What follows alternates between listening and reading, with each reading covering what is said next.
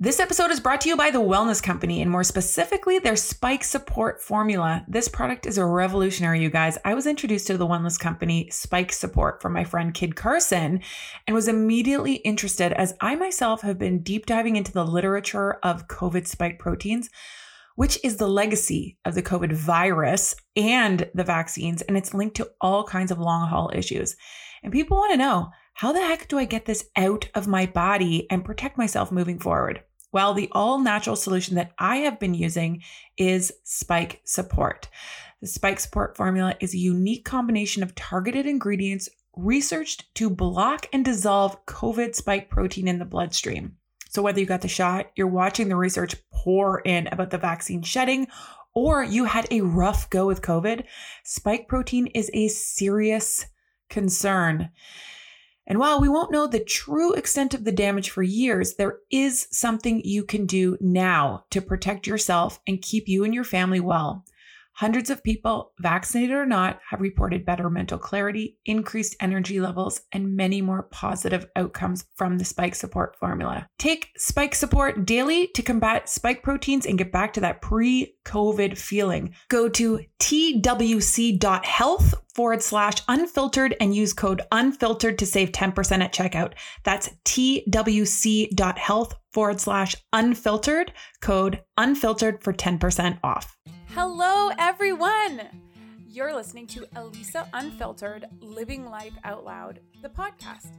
My name is Elisa Curry-Lowitz, and I am here today speaking from the heart to inspire and motivate you to be your best self.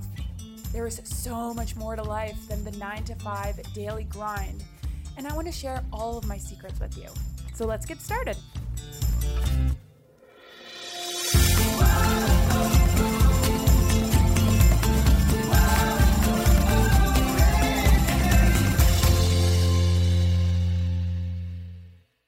Hello, and welcome to episode 174 of the Elisa Unfiltered podcast. My name is Elisa, and today it is Wednesday, December 20th. Basically, it's the winter solstice. And yes, I know that there's one more day, but the winter solstice, fun fact, is a really powerful time. It's a really powerful day. It's a powerful time of year, spiritually and energetically. December 21st is technically the solstice, and it's the day that the sun has a reversal of its ebbing in the sky. Okay. In ancient times, it was seen as a symbolic death and rebirth of the sun, right? Or the sun gods, if you will. And it's kind of it's a special day for me. I look forward to the 21st because it means that the days are now getting longer. That's kind of how, as when I was a kid, how I put it together. But the energy that I've felt or I've connected to in recent years is the energy and sense of hope. Everything's possible coming in the coming months.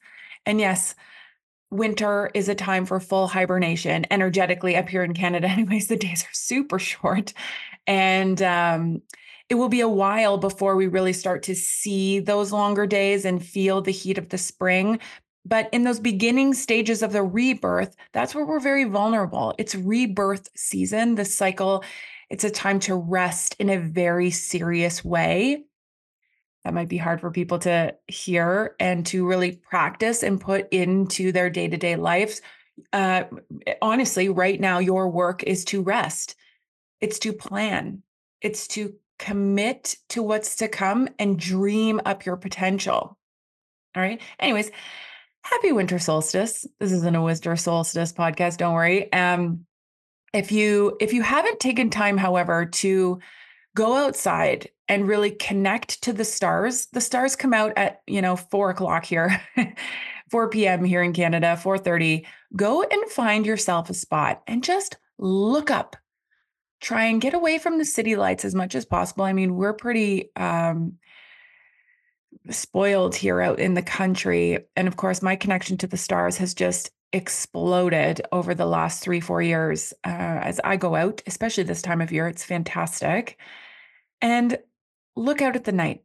Take a breath. Take in some of that awe of the universe. It's a really powerful thing. Anyhow, okay, moving on.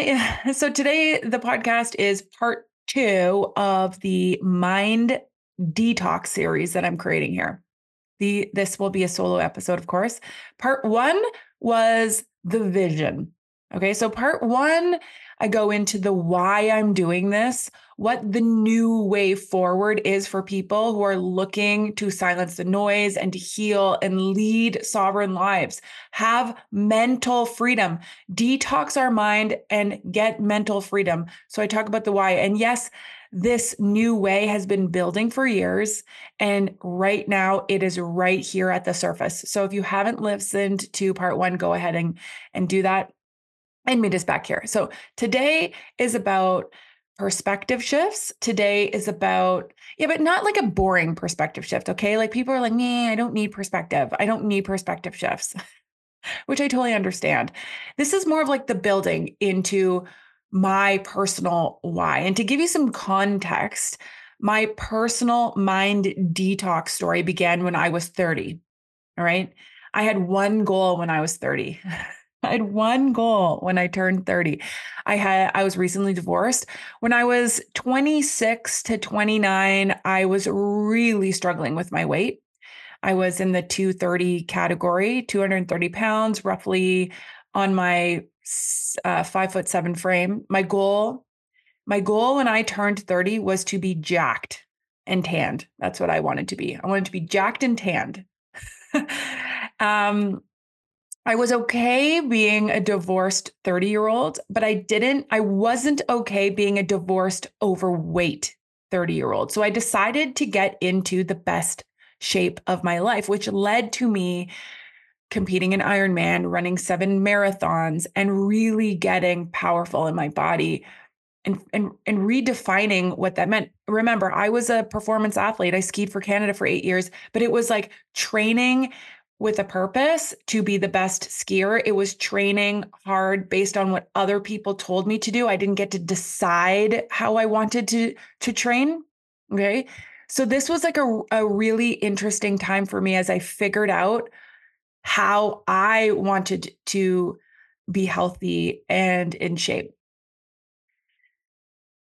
I had a like when I was 29, when I was about to turn 30, I mean, I had a very specific number I wanted to see on the scale. I was going for it. I put my mind to it and I did it. I did it.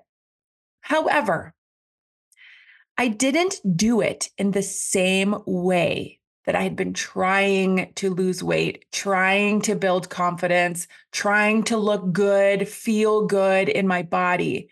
I didn't do it the same way. And we're going to get into the specifics of that in the next episode because my personal transformation and how I applied the beginning stages of what I call intuitive awareness into my real life is really cool.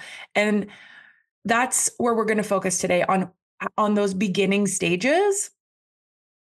So what I mean by that, again, I'm going to go into more detail next episode about my personal uh, weight loss transformation, getting out of divorce, like what actually happened, but and what made it different, unlike all the other attempts that I had made to try to lose weight and get fit and become this health machine. Okay. But unlike those times that I had gone all in on myself before, because I've gone all in on myself and I did lose weight and then I gained it back. I did get fit and then I stopped being fit. I did reach goals and then I let them slide. So, unlike those times, because I didn't want to take that road again, feeling energized, feeling the power I had in my legs. You know, like when you're building strength in your legs. For those people that are turning to weights and they're starting to put some meat on your meat suit, when you start lifting heavier and heavier and you run up the stairs and you feel the power in your legs, it's like boom. Oh, I love that feeling.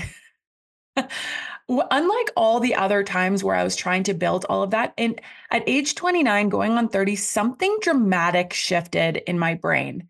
And I couldn't quite put a name to it. I couldn't quite capture it in a pill. I couldn't quite capture it in one sentence. It was a life altering perspective shift on my life, on my beliefs, on my body, on everything.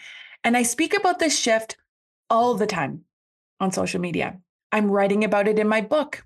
Yep, that's coming. And will scream it nonstop on this podcast and everywhere until I die, because our minds are incredibly powerful. Our mind, your mind, is incredibly powerful. And we have lost our ability to see and utilize it. You have lost it as well, to discern, to think critically, to zoom out and detach from narratives. It's possible that you're able to do that in certain areas of your life, but overall, humanity, our culture, we are being distracted. We are being led to believe as though we don't know what's best for ourselves. Someone else knows what's best, how to keep us safer than we know how to keep ourselves safe. Okay. And it's my mission to change that in the world and help women remember and feel the power of their minds. Just like that power surge I just spoke about running up the stairs. We can feel that in our bodies. We can feel when we have energy versus not energy, but our mind gets fuzzy. It's hard to really discern where we need to detox in our mind and how we do that. And of course, learning all of this came at a very inconvenient, very stressful time. I'm just going to take a sip of coffee here. Hold on. It's early morning here on this beautiful Wednesday. And today, I want to share those first experiences with you so that you can connect the dots and see the work from a different perspective and understand what we're really frickin' talking about here. And I think it's important to start by acknowledging that my mind at the time going through this in my late 20s was loaded with toxicity, toxic thoughts. I was in a serious need for a mind detox. But of course, I never in a million years would have admitted that. There's no chance in hell that I would ever admit that I had toxic thoughts. I would I would bury that idea so quickly. Okay. And when I left sport, I was arguably at the lowest point in my life. So when we are low, denying the idea that our thoughts might be toxic and what we're holding in our minds, what's really right behind our face, that power surge that's controlling things, that might not be as healthy as we think. We might be wearing rose-colored glasses, right? So that we can protect ourselves and protect our confidence, right? I was at the lowest point in my life and I did not think I was toxic. And so to face the world, what I started doing was I put on the mask. I put on a brave face. I embraced fake it till you make it like a champion. And thus, my quest to prove myself, to get the validation from everyone else, for everyone to see me, that was my strategy. I didn't see myself. All right. And subconsciously, I just constantly tried to posture and prove. And this is where things got really interesting for me in my life. Really interesting. I mean, not interesting. I mean, intense and horrible and resistant and really difficult. you know when when something uh bad happens, all right? Or when you want something to happen so badly and it just doesn't. And so it feels crappy in your body. You never seem to get to the destination you want to go. You always have this disappointment. Something always sort of ruins your moment or the day or steals your thunder. Yeah, I lived there for several years of my career as a high performance coach, specifically the first 2 years of coaching. When I left competing for Canada, I gained a bunch of weight. I got myself into a really horrible situation in my personal life and in my career, in my finances. A lot of bad things were happening. And those first 2 years of high performance coaching were a humongous TSN turning point, if you will, my sporting career. And here's the thing I didn't know back then. Those barriers, those roadblocks, that resistance, all of that was a giant sign that I was out of alignment, that I was trying to force things, that I believed manifesting was to control others, because of course I was out of control. I didn't know that. Um, I I just felt as though I needed everyone to do what I said or else, right? My energy, my ideas, my thoughts, my beliefs, my goals were not in flow. I was stuck in fear, fear of not being accepted, fear of not being seen, successful. I lived in fear that people would see me as a failure for not making the Olympics. And even though I didn't want to be afraid, I pretended that I wasn't afraid. I subconsciously and consciously, because a lot of those decisions I made in good conscience, I was creating and attracting this resistance. When we are in alignment, when we flow, when we go with the flow, when our energy is in alignment, when our goals, when our vision is clear, we don't get that. And I'm going to get into that in a bit. So here is what happened.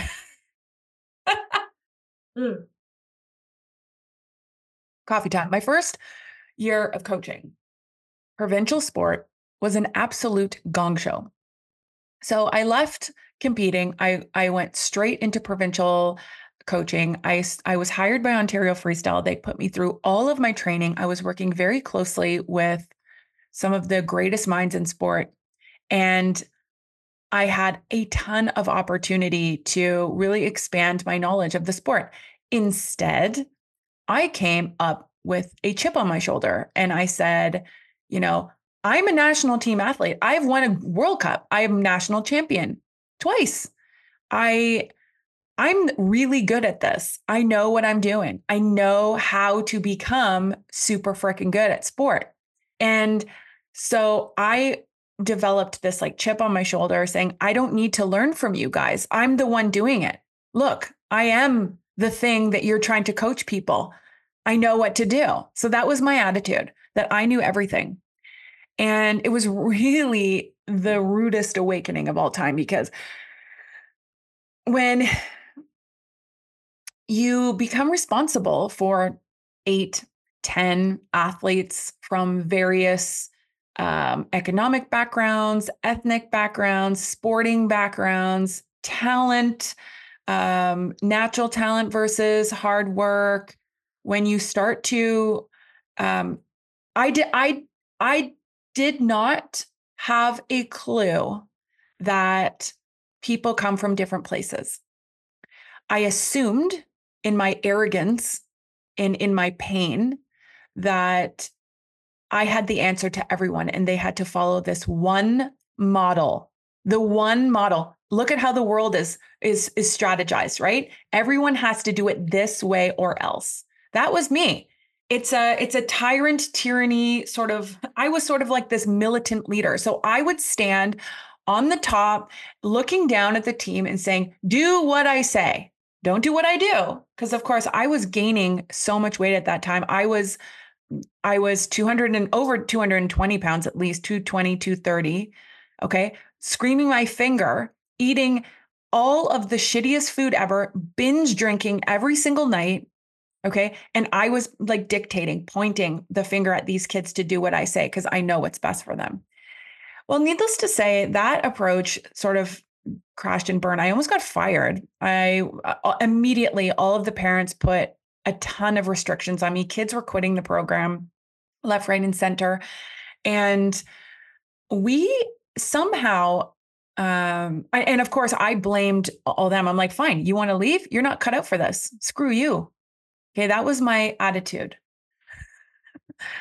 I laugh because it's just so funny. I can't believe it was like that, but I was, and that's where I was, and that was my reality. The lens from which I saw the world. That's what it was. And I'm sorry for everyone listening if your coach might be at that time, because woo, man, I was a wounded a wounded little child. So the second year that I was coaching Ontario Freestyle, so this is my second year into coaching. I had gone through quite a few. I had already been a year and a half into all of my teaching. So I was coaching full time and learning full time, going through my national coaching certification program, which I did over a course of, I think, 5 years, 4 years. And we Ontario Freestyle got this amazing grant through the Quest for Gold lottery. So they started a lottery system, and the proceeds went towards amateur sport. Amateur sport. This was leading into the 2010 Olympics. They got a bunch of funding, and so amateur sport and Ontario Freestyle was in a lottery, literally selected as one of the sports that would gain quite a bit of money from this initiative, which was fantastic. So we were really stoked because it's $30,000 a year per athlete to compete. We're high stakes. This is a high stakes, high performance sport. Okay, kids are paying 20 to 30,000 depending on how many events they go to in a year. In a year, it is an elite, high stakes sport. Okay, so this funding was awesome. And part of the funding was to work with a sports psychologist. And of course, the second I heard that, I was like, yes, these kids need sports psychology more than anyone. They suck. They don't know. Like, that's where I went. Okay. Oh my gosh. So I was at a meeting sitting with these heads of the Quest for Gold and the High Performance Sport Committee with the National Sports Centre of Ontario. And they were like, oh, no, no, no. This initiative is not for the athletes. This is for you, the coach. We are going to assign a sports psychologist to work with you so that you can disseminate that information. You're the one traveling with the team 230 days a year. We don't have a budget to have our sports psychologist travel with you or meet individually for 1 hour once or twice with all 10 athletes. We want him to meet with you 20 times throughout the year, and you are going to start to descend. And I was like, my immediate response was, I don't need this. What? They need this. I don't need this. I was super resistant. Again, there was no flow. I immediately put like a hand in front and I was like, oh my God. But the heads of the National Sports Centre Ontario were like, you're doing this. And I was like, oh my God, they don't know how superior I am to everyone. Whoa. So it's really interesting. So I go into this first meeting, this hothead, like, it's almost embarrassing, but whatever. I met with Dr. Kelly Dell. So Kelly Dell was this incredible sports psychologist. He, I mean, we've become really good friends ever since that first meeting. But that first meeting, I walk in and I'm just like thinking I'm hot shit, and I didn't want to be there. He for sure knew I didn't want to be there. And within 5 minutes of talking to this person, like, I literally walked into that meeting thinking, this is so stupid. I'm not going to learn anything. I've worked with sports psychologists in the past. I mean, we had tons of them on the national team. For 8 years, I was working with a psychiatrist at the time as well. I was, I didn't need this, is what I had decided. And I came into that meeting with that mentality. So within 5 minutes of chatting with him, I was like, oh, fuck, this guy is very cool. He is very interesting. And I immediately started to dissolve the idea that I don't need this. It was like a miracle. Um, and I love the divine timing. I love the concept of you meet certain people at the right time. And this was honestly like the perfect time for me to meet Kelly. He, again, blew me out of the water. And this is sort of what happened in that initial meeting. Okay, hold on. I'm just going to take a sip of coffee. Coffee break. Okay. So Kelly basically told me that we're going to do things different. We're going to change the world. We're going to change amateur sport. And I was like, whatever. And he's like, then he started to tell me a little bit about his background. So this is how he came to his theories. And he's an outside the box thinker, let me tell you. He is extremely intuitive. He is extremely self-aware. He is very embodied in his body. His attunement, his ability to sense feeling and energy is beyond. And this is the foundation of the work he did. When he was doing his doctorate, he went to, and if I mess up some of these facts, I'm sorry, Kelly. I've told this story a bunch of times, and this is just how I remember it. So, we're going to take this story as like the gist of what happened. So Kelly was looking at weight loss. Okay. He was looking at, everyday athletes, not high performance athletes, but everyday people doing athletic things, being high performance in their life. And he asked the question, why are gym memberships unsustainable? Okay. So if you're unaware, gym memberships, I think it's 87% of people who start gym memberships in January for New Year's don't last the year.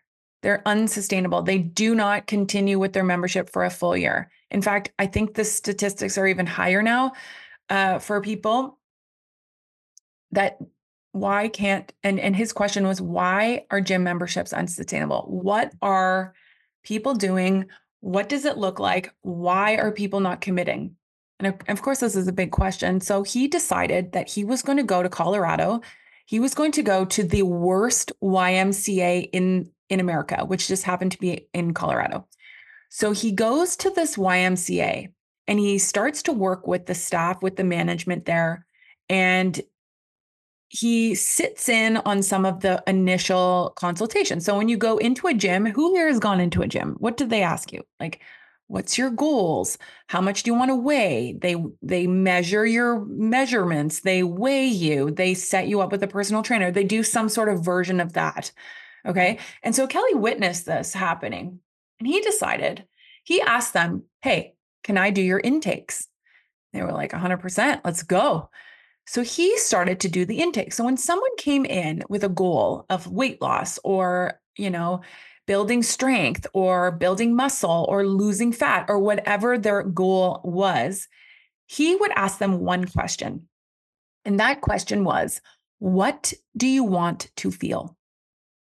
Okay. Which sounds like a simple question, but you would be surprised. And he was surprised at how many people did not know. They were like, oh, you're supposed to tell me how I'm supposed to feel. You have to tell me.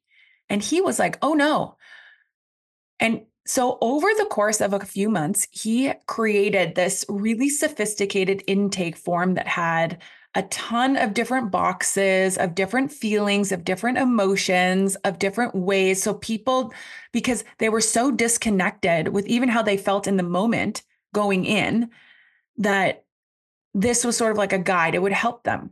And of course, this wasn't a permanent decision. If you said, for example, that you want to feel strong and powerful, and then decided a few weeks later or a few months later that you want to feel flexible and limber or something like that, then you could change it. It wasn't like you're one and done sort of ideology here. So he presented this form and people started to, tick the boxes and say, this is how I want to feel. This is how I envision myself when I am working out. And what he did with that information is he paired the people up with exercises, with programs, with classes, with things that would be available at that YMCA. So for example, if they wanted to feel strong and powerful, he would recommend and set them up with personal trainers, with like powerlifting classes, with like power pump classes, with things of that nature. And if people wanted to feel light and flowy, he would put them in the swimming pool. If people wanted to feel, fast, he would get them in a spin class, like things like that. So it wasn't a one size fits all approach, which was completely my indoctrination. It was a let's get you into something that's going to make you feel a specific way that you think you want, right? So get you in that feeling. So here's what happened. In 1 year, he created the most successful intake, the most sustainable membership in the country.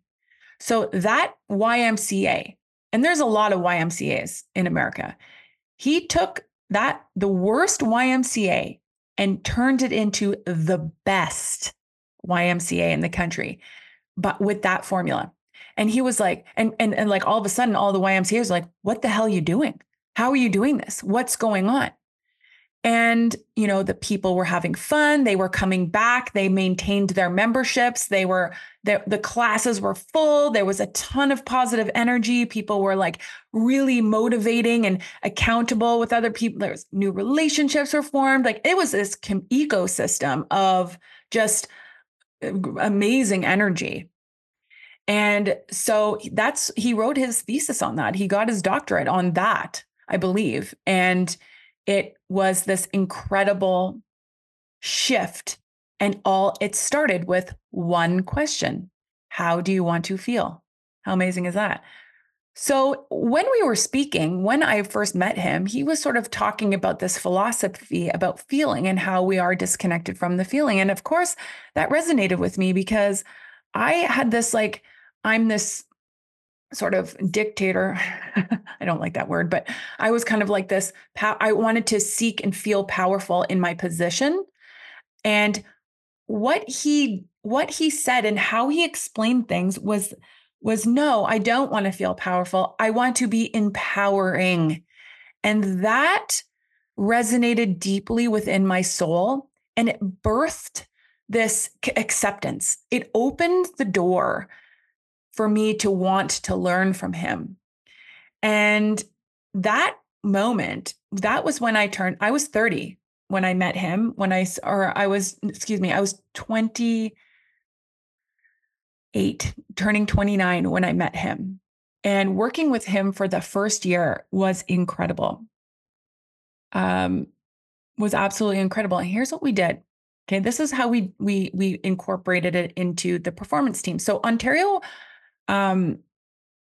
freestyle, I ended up, okay, I'm going to sort of skip over a little bit of stuff because Ontario freestyle, I had burned a lot of bridges with my attitude, with my approach, and there was not a lot of trust there. However, I really showed up as a leader to the team, and Alberta Freestyle saw that, and they needed a leader. So they actually recruited me over to Alberta Freestyle. Now, at the time, Alberta was the worst provincial team. They had the worst program. They hadn't put anyone on the national team in years and years and years. They were really suffering. They, couldn't make it into the top 10. No athletes were in the top 10, top 15, even top 20 at nationals. And they were really looking for a leader, and they saw some skills in me. So they recruited me over there. So I left Ontario Freestyle at that time. And instead of coming into this brand new team with this ideology that I'm the fucking best thing ever, I started on a clean slate, and I started to really embrace the Kelly Dell technique. And this is what we did. So I was still kind of working with him off the books. And of course, we're friends. So he was helping me a lot.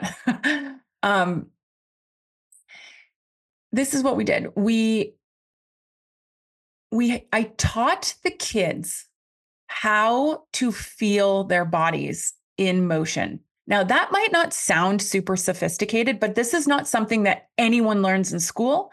They do learn a little bit in gymnastics. That's why I always, always, always, always recommend kids until they're at least 8 years old are in gymnastics because they're learning space and time. They're learning body awareness. Like most adults don't have body awareness. Most adults are walking down the street and they're like, la, la, la, la. They have no concept of space and time. If they fall hard. They don't know how to save themselves, there is a lot of statistics about that out there. But the kids, the people that go into gymnastics at an early age, they learn these skills at a much deeper level. Their brains are wired differently when you do these on repeat when you're a kid. So most of the kids that I was working with, didn't have those basic fundamental skills. Because again, we don't teach that unless, jujitsu is a good one too, like martial arts, gymnastics. And I will even say, if you're Canadian, Can Skate for kids. Can Skate's a really good program for space and time as well, even though you're not really going inverted. You're not doing somersaults, backwards, forwards, rolls. You are doing some spins and a lot of footwork, a lot of handling, hand-eye coordination stuff. So I would say the third thing I would recommend is like a Can Skate program. So anyhow, it was painful to do this. It was really hard. And of course the kids were like, what the hell are we doing? I just want to keep doing like backflips. I want to teach me how to do a backflip, teach me how to, ski moguls, teach me how to do all these things that they really wanted to do because they had a lot of goals of how they wanted to perform. And I held them back in a way and of course this was very, how should I put this? There was a lot of resistance from them at the beginning, but that was very short-lived. Okay. Change is hard for everyone at the beginning, but once you start to feel the shifts in your life, then you're like, oh shit, this is okay. I am safe. I am getting better. I am doing this. This is amazing. That's exactly what happened to every one of those kids in that first year. So this is what we would do. And I've used this example before. And if you've heard this, then just keep listening because you need to hear it again. So I would do like an arm, okay, so we're a provincial team. All the kids are pretty freaking good at mogul skiing. And we would practice into water the jumps. So in order to qualify a backflip, you can't just like go huck a backflip with your skis. You have to do it in a safe way and you have to do it with progression and it begins in the water. So there's water ramps. So they go off these jumps with their skis and they land in water, okay, to make it more safe. So if they're trying backflips and they land on their head, they're basically just doing a dive into water. So I wanted their arms to be in a very specific place at the end of the jump.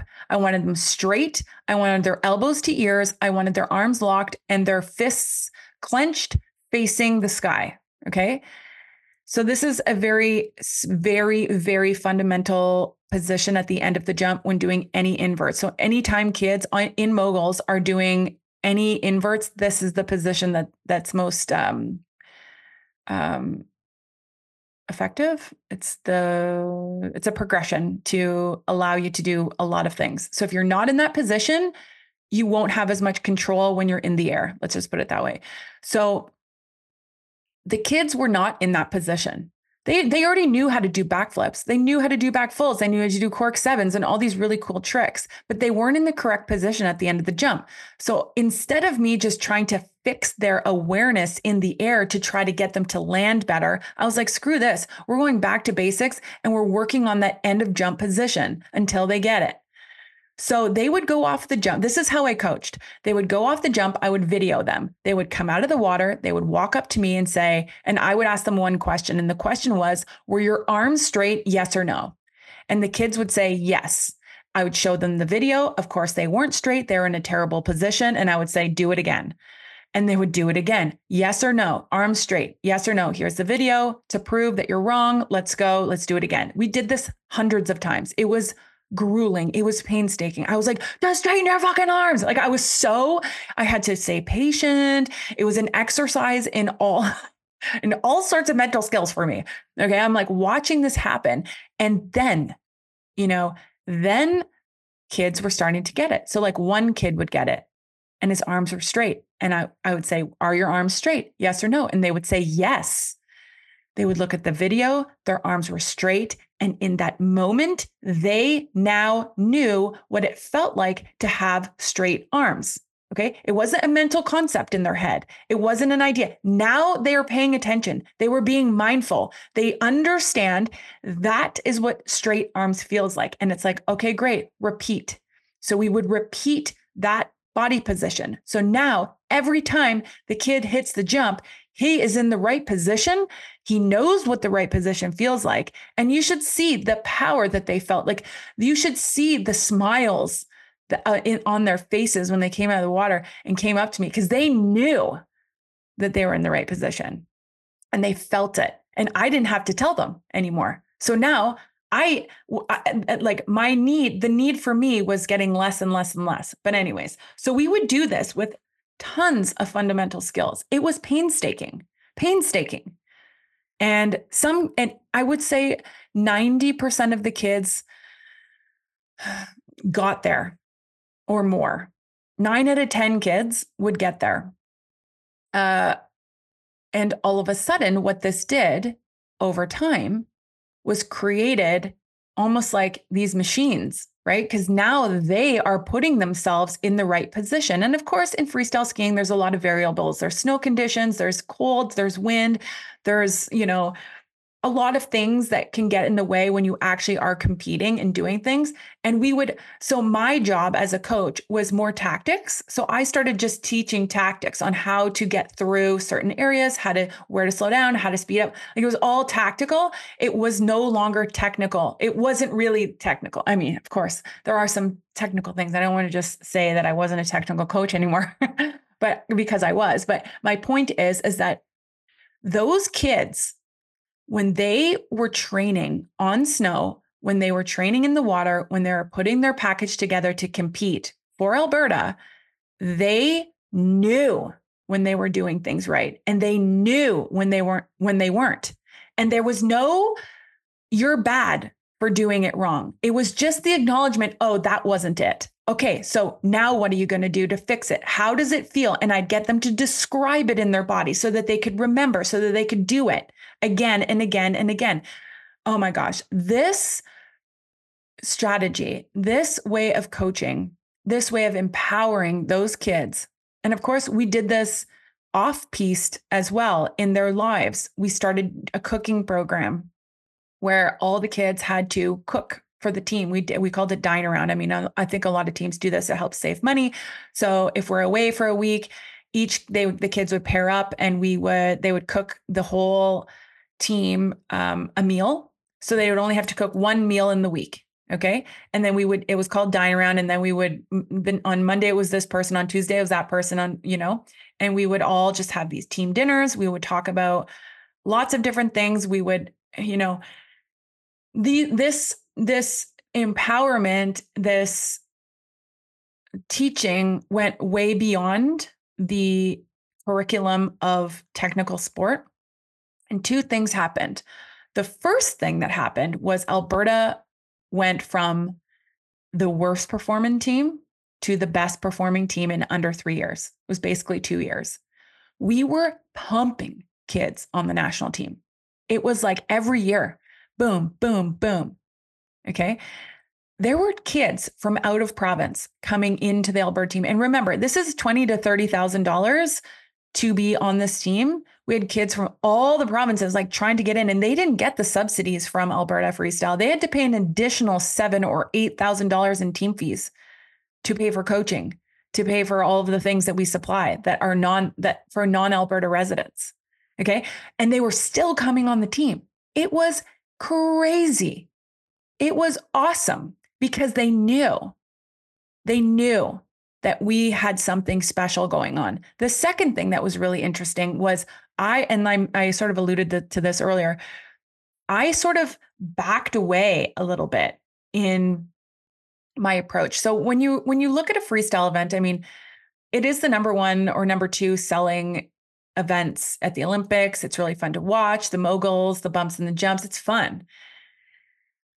But when they're training, basically what you see is the mogul course. And then at the bottom of the mogul course, this wall of coaches with their cameras, with their whiteboards, with their, dart, what dartfish like technology showing like teaching technical. And you see athletes come down and coaches like basically spending 5 to 15 minutes analyzing the run and like coaching them. There's nothing wrong with that. That's how I got really good. That's what happened to me. Okay. There's nothing wrong with that. Everyone has their own sort of technique and however you do it. I don't know the ins and outs of every coach, but what I started to see with my kids is that they got more training in because they didn't spend very much time with me because they already knew. And I all like sometimes my coaching was just like a nod. Yep. Like a thumbs up, thumbs down. We started talking to each other with like facial expressions. It was hilarious. It was fucking awesome. These kids, they just knew. And I, and it's an interesting thing to watch in sport. I mean, I was the only female for years and years at the bottom of some of those elite international events. Uh, it's all these guys that are, and there's no slight to men here, but there's all these guys that are standing there that are trying to be important. They need their athletes to need them.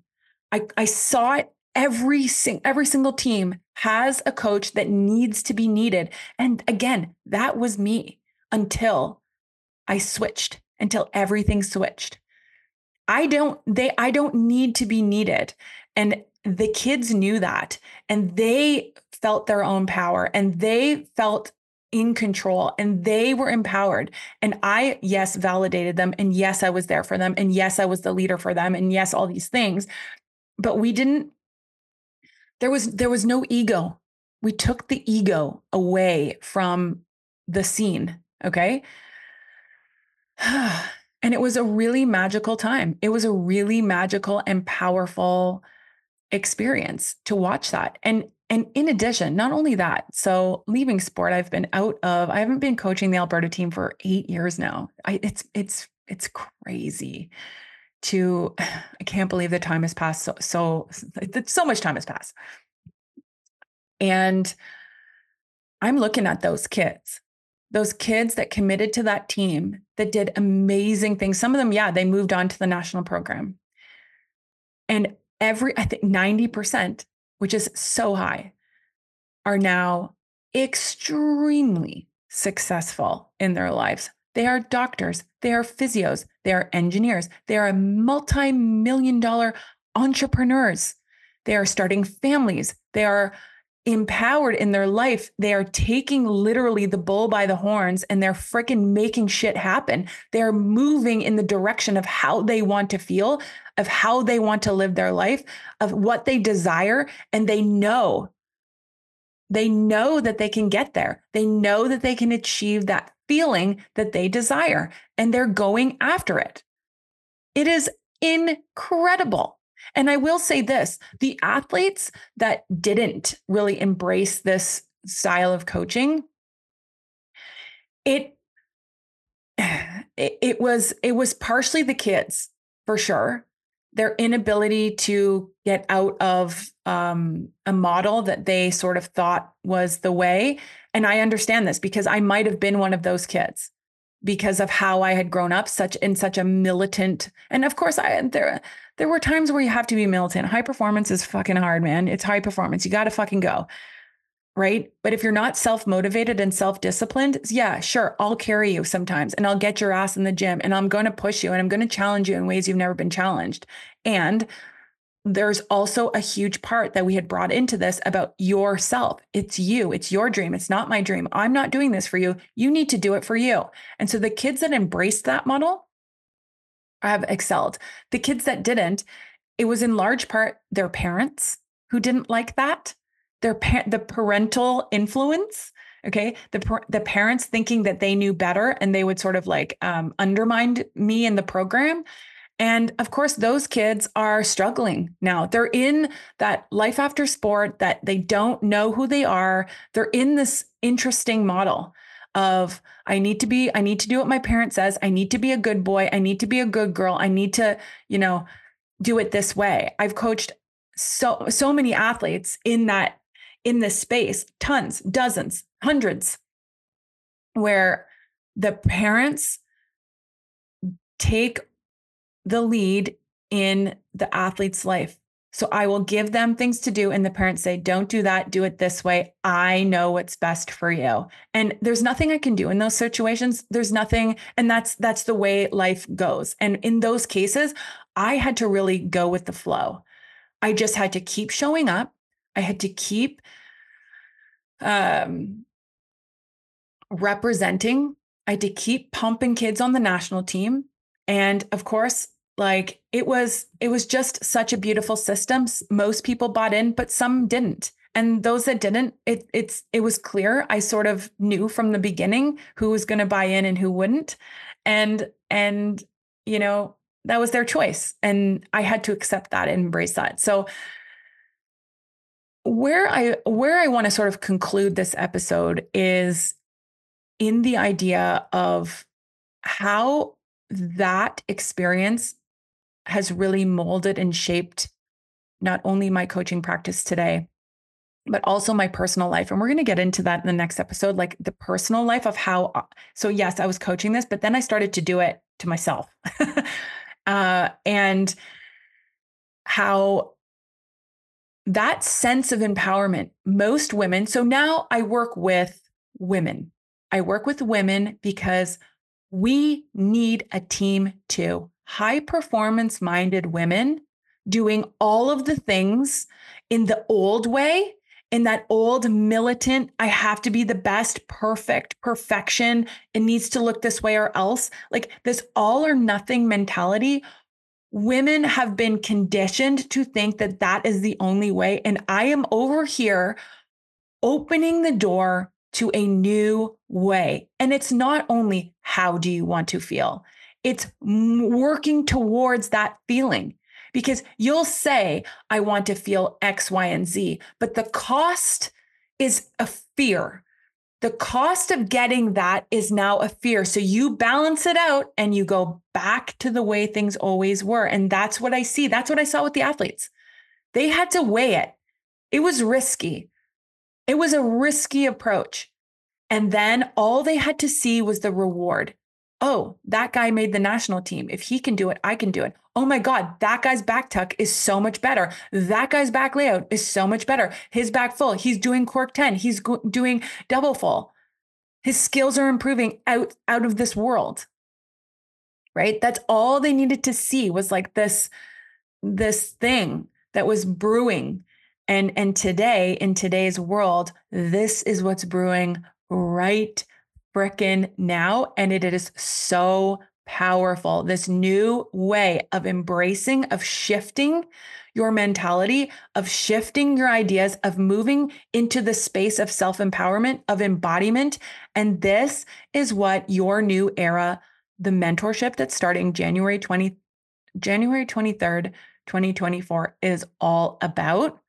And this is what my approach in terms of coaching is this is the foundation to my coaching approach. Because I don't want you to need me. I want to empower you so that you can take your life by the horns and start to make decisions that lead you to the place of how you want to feel. Because here's the thing. We think we know. We think we know. And then this is like the athletes. They thought their arms were straight. They thought their arms were straight over and over and over and over. And they needed to see that it wasn't. That's not the way it's supposed to feel. That's not the way that's supposed to be. That's not the way. And so when I work with women who want to feel a certain way, when we're dissecting love, when we're working through grief, when we're trying to feel happy and content and powerful in our lives, or consistent or motivated or whatever it is, because there's so many women coming, they want to feel loved. They want to feel seen. They want to feel appreciated. Well, what does that feel like? And how do you get yourself into that position? How do you move from this idea to reality? That is the power of your new era. That is the power of mentorship, where we're together over and over and over again and working through those really challenging, difficult feelings and making and decisions for your life. Your new era is not about, if you work with me on any capacity, I mean, if we work one-on-one or if you join the mentorship or if you do any, because there's a few options that people can do to work with me. I mean, of course, follow me on social media, listen to this podcast. There's a ton of amazing, excellent resources and advice. Absolutely. I'm going to be doing some free workshops in 2024.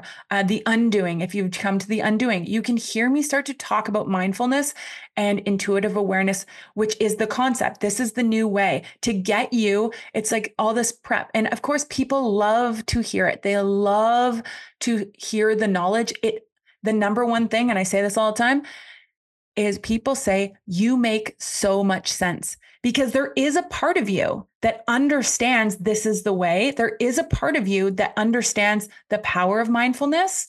But then once you begin your own journey, how do you know if you're there? Most people say, oh, it doesn't work for me. I've heard that multiple times recently. Oh, I've tried mindfulness. And it's like, okay, well, what did you try? What exactly did you do? How did you feel? Where did you go when shit got hard? Where did you put yourself? How often did you do it? What was your repetitions like? What was your consistency? How did you stay accountable? There's a million things that a mentorship of 6 months can get you in a completely shifted frame of mind to a space where you now become empowered.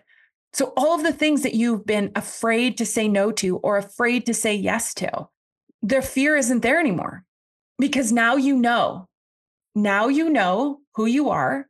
You no longer, like, the goal of your new era mentorship, one of the goals, there's a few goals, but I guarantee one of the biggest impacts, and this happens time and time again, women who I've worked with over the last 6 years, time and time and time again, there's testimonials on my website. Go to elisaunfilteredcoaching.com of women who are acknowledging that now they are empowered in their life. They see the world from a different lens.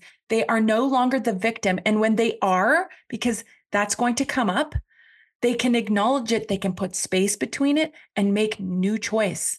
It is this beautiful, wonderful thing. We are learning about women overcoming horrible divorces, women overcoming horrible health conditions, weight loss journeys. We're talking to women who, have so much on their plates, busy moms trying to juggle a million things, and they just feel like they're drowning.